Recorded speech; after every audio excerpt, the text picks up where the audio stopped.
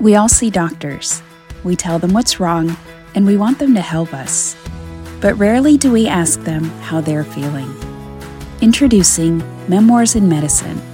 On each episode, one healthcare worker will share a moment from their career that has profoundly affected them and provide one suggestion, no matter how big or small, for improving the practice of medicine. I was talking to this person an hour ago or 2 days ago, and now they might die in the next few minutes. So I'm walking in, I'm sitting down, I'm introducing myself, and 10 seconds later giving bad news. And I said, "What happened?" Then she said something to me that just wrenched my heartstrings.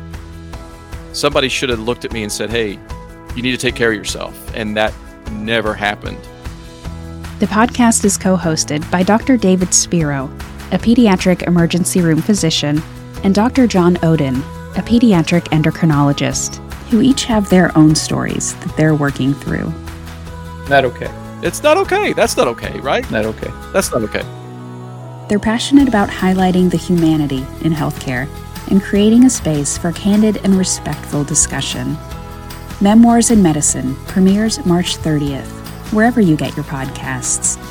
Subscribe now to have the first episode delivered to you automatically, and learn more at memoirsinmedicine.com.